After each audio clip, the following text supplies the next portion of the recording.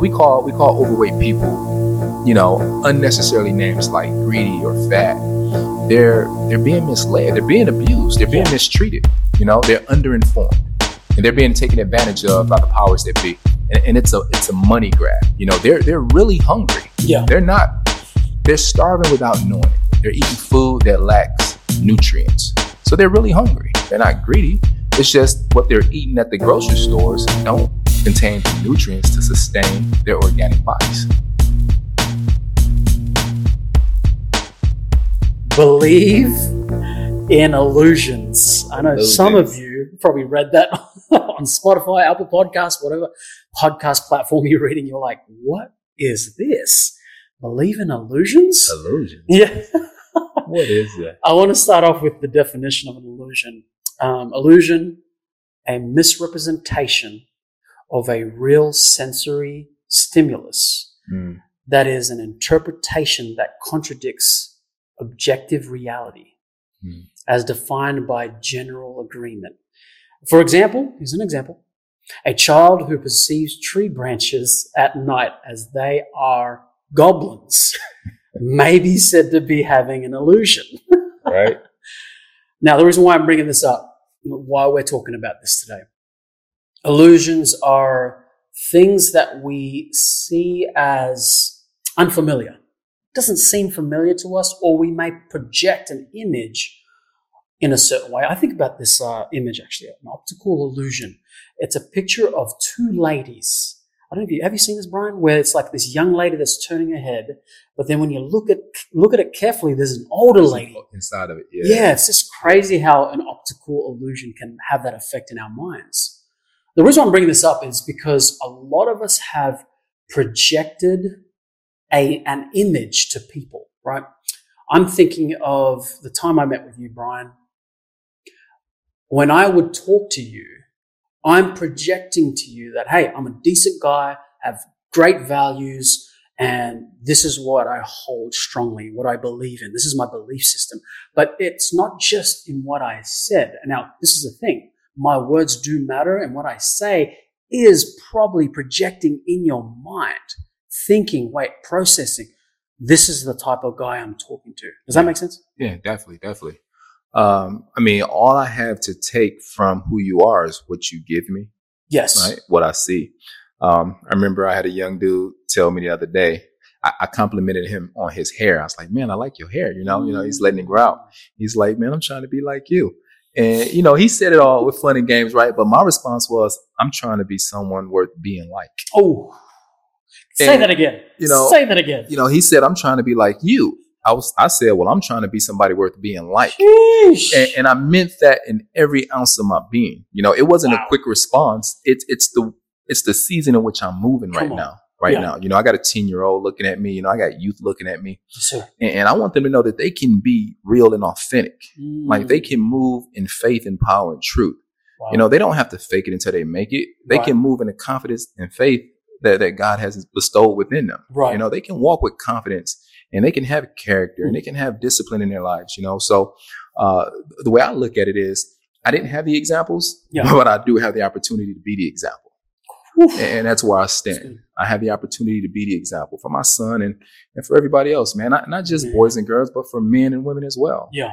Because we grow up. I heard it said like this, at the age of, most of us don't become who we are until 40. Right. Because we spent the last X amount of years undoing bad things we were taught. Undoing habits. Undoing bad information. Yeah.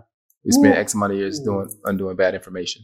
That's why we don't walk into our trueness until we reach an age and you're like, yo, I'm 40. Yeah. I'm 50 and I'm not where I want to be. And the only way I got here is based on what I was doing. So what I was doing didn't work. Right. So I'm at that 40-year-old mark and I'm like, okay, I've made some decent choices, but I made a lot of mistakes. And maybe I could be farther ahead if I didn't make the mistakes that I made. And I want my son to know that he could be farther ahead, So, and I tell him, I say, son, the things that I'm doing, I move confidently. I move in confident fear, that I'm capable of doing these things. Yeah. Because it's not like I know what's on the other side of my actions. There is fear there. There is some uncertainty, but it's not doubt. There's some uncertainty. Yeah, it's a faith walk, And because what I don't want him to do is say, my dad's built different. Gotcha. My dad's built different. I can't do that. He was made like that. That's not true. You know, if you step in your greatest accomplishments, the best life that you can live is on the other side of your fears. Yeah. Yes, right. Sir. So I let him know that, hey, I'm moving with uncertainty, but I'm moving anyway. Right. I'm moving in faith. That way, when he faces opposition, he feel the confidence to move in faith too. Right. You know, not because this is, we always use that excuse. I can't do it because I'm not called to, or I can't do it like that because I ain't built like that. Yes, you are. Yes, you are. Oh man, there's so many things I want to say right now, Brian. You just get me fired up. But I just want to go back to the definition of illusion, like a misleading image presented as a visual stimulus, right? How often does our behavior dictate or is determined by the visual stimulus? I think of social media. I think of all these different movies that we watch, all these things. And I think about people who are justifying some of their projected insecurities. They may not even know it's an insecurity, but they're projecting it. And that in of itself is an illusion that they're trying to put out there, because the person on the other side, the receiving end, see it as like, wait, who is this person? They're disillusioned. They're like, wait, what does this even mean? Like, this is an illusion that I'm seeing here. This doesn't make sense. It's the same way you're looking at an optical illusion. You're looking at it very closely. I'm trying to make sense of all of this. Now you're trying to get me to believe in a lie. So I even think like sometimes we have these projected. Is it that fake it till you make it thing? The fake it till you make it, but you don't even realize it's happening. And I think that's why it's important to have a community to really like, hey, do you really know who you are?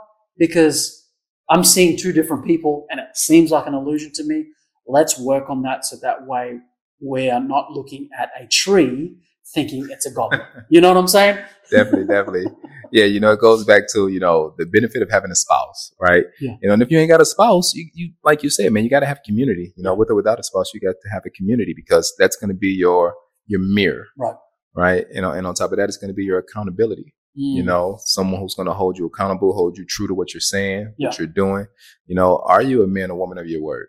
You know, are you living the life at home that I see in the streets? Right. You know, my wife tell me all the time, I'm not going to let you be at home somebody different than people see in the street. Like, I'm going to hold you accountable. Come on. You know what I mean? You know, which is awesome, right? You know, it's a blessing, you know, in every sense of the word, you know, because it holds me accountable to those who are expecting me to be who I claim to be. I like that. When you say words like accountable, I think about money. I think about banks. So when you say I'm holding you accountable, it's like, hey, I have money in the bank that gives you substance. You can be a person of integrity because I see you in closed doors, as well as outside of that house, if you will. So it's almost putting money in the bank, if you will. I love that. But I don't know why I'm thinking of this, Brian, but I think about the health industry right now. And we've talked about this before. People seem healthy on magazines, social media, movies. They've got the cut abs and all this kind of stuff. But then you see what they put in their bodies, man. Like, this is the illusion that I'm trying to bring to the table. We see these guys. Like, I think about bodybuilders. This is an example because I used to try to become one, not realizing putting all this poison in my body. I'm thinking about proteins, creatines, pre-workout, all this stuff. And I'm like, this is the visual stimuli. I'm seeing the muscles. I'm seeing the abs. I want to be that. Yes. And then I hear from friends who've had kidney problems, all these different problems internally. So there's this visual stimuli that I see on the outside, but it's an illusion. Oh man, you know I could talk to that, right? You know, so I've done 2 bodybuilding shows. Dang. You know, and visually on the outside, I looked great. Yeah. You know, I looked great, but you know, I was taking creatine. I was taking the vitamins. Yes, I mean, I was eating the meats from, you know, unhealthy places, right? I'm not going to call out any particular grocery stores or any particular brand of meat or vegetable, but I was eating things then that I know now not to be so healthy for me. You know, I was drinking the Gatorades and the sodas and eating the Eggo waffles. Like, my diet was strictly to make my body look a certain way. Yeah. It had nothing to do with health. it had all to do with looks. Like it was all vanity, man. Visual stimulus. Yeah, visual stimulus. I won bodybuilding shows, came in first place, and I had arthritis in my shoulder, arthritis in my knees. I had internally, I wasn't feeling well. Man. There were movements that I couldn't even make because my arthritis was so bad. Yeah. But yet I looked great, man. And for the last 2-3 years since I've changed my diet, I still maintain, I would think, a decent looking physique. I've maintained a healthy weight and I don't have arthritis anymore. Wow. I sleep better. I'm more. You're at peace. I'm at peace. Yeah. So not only am I the person at home that I am in the streets, I'm the person on the outside that I am on the inside, okay. Like physically, like I feel great, That's amazing. It's not for me to say how I look, I'll let the world decide, yeah. Visually how I look. I think I look okay, but I feel great. Dude, you look great. I want to look like you when I'm 40. I feel great for sure, man. I definitely feel great. We're talking about perceptions here. So everything is about projecting perceptions or creating perceptions to the other person. And I think if we don't know who we are, we don't have a strong identity. I'm going back to illusions. We are going to be misled based on the image that is presented in front of us. And this is what's crazy, man.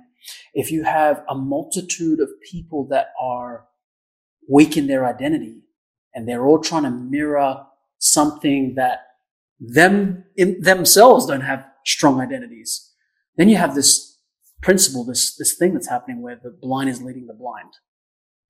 And then you'll have these observers on the outside going, what is going on here?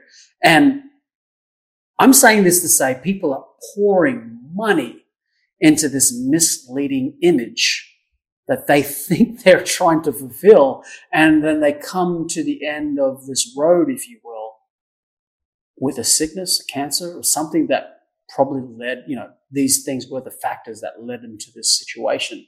I'm so grateful that I was able to hear the truth. I stopped drinking all this stuff. And I'm like, man, I'm having people like you, Brian, that would speak into that, because now it's like I would contemplate. I'm like, wait, is this actually going to help me? Or am I being misled by this image illusion? Here's the scary truth.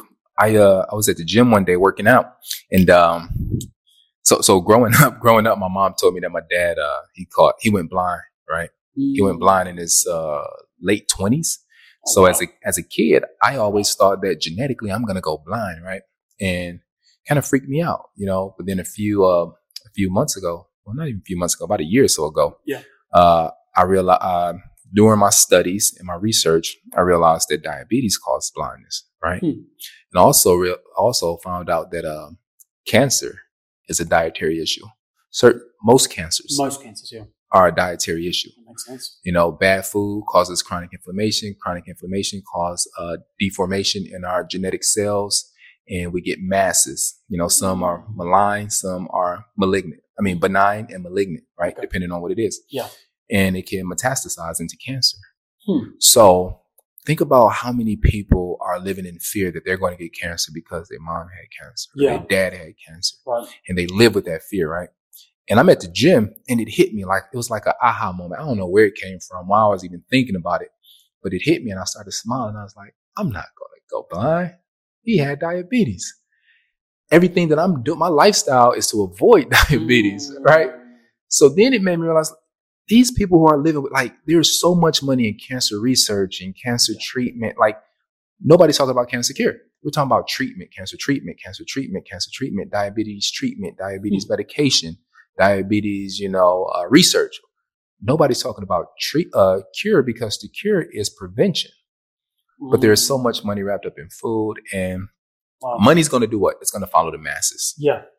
We as individuals, I would probably say that I'm one of them, or have been one of them. And in certain areas, I'm one of them people who I love my comforts, right? And it's going to be hard for most of us to change our comforts, but the majority want to do what's comfortable. And that's what money's going to follow. Yeah. Right. That's where big resources are. Big resources, big money is where the masses are, so instead of just, telling people, hey, maybe if you change your lifestyle, not necessarily your diet. And this is the thing. We promote diet change, not lifestyle change. Lifestyle change means flipping this thing 180, you know, Interesting. from when you wake up to what you're going to do when you wake up to what's going to determine how much energy you burn to determine how much energy you consume, what's good and what's bad. Like that's a whole lifestyle thing. But we can quickly change our diet to say something tastes good, don't taste good, swap this with that. Yeah. But yeah, big money's going to follow the majority, and the majority is about their comforts. And we need to change our lifestyles, not our diets. This is really good because I feel like the way we can wrap this podcast, this episode, what you just mentioned, some will think is abnormal. It's not normal, right? They think, wait, no, this is what I do. This is how I grew up. We eat this all the time. Mm-hmm. So that what you just said, Brian, can seem like an illusion to them. So to make it simple, go ahead. To make it simple, our choices are cultural. Okay. It's cultural. You know, most of our listeners eat what they eat because that's all they know. It's all they know. Mom ate it, dad ate it. Correct. And it's even deeper than that. You know, we won't get into it right now, but there's the apples that you see in the store. Yeah. There's more apples that exist in the world than that. Right? The fruits that you see in the store, there's more fruits that exist beyond that. Why do you only see the things in your grocery store that you see? It's because it's convenient to sell. It's convenient for the suppliers. It will last on the shelf longer. Yeah. Right? That's if it's all natural. And if it's not all natural, it's been genetically modified to last. Wow. Exactly. Yeah. You're an organic being. So if you're eating organic foods, awesome. It'll break down in your system. Life goes on. If you're eating GMO food, genetically modified food, it's not going to break down. Cell mutation take place. That's where we get our cancers from. Another thing is like, I'm kind of going, and I said I wasn't going to go there. But all right, so I'm going to stick on the food side, not the marketing side. But if it don't break down in your body, you know, cell deformation take place, then you end up with the cancers, right? Because it's in your body. Now it's trying to figure out how to extract it. It can't. Organic knows how to break down organic. Like knows like, right? You're an organic individual. Your body, everything about you is organic. If you're eating organic, non-genetically modified foods and organisms, it's going to break down. But if you put something in your body that's been genetically modified to last, your body it can't relate to that. Yeah. You know, it doesn't understand that signal. Right. You're not wired, you're not designed or created to modify that, to consume that, to digest that and break that down. So it sits in your body and it's not nutrition dense. Yeah. It's lacking nutrients.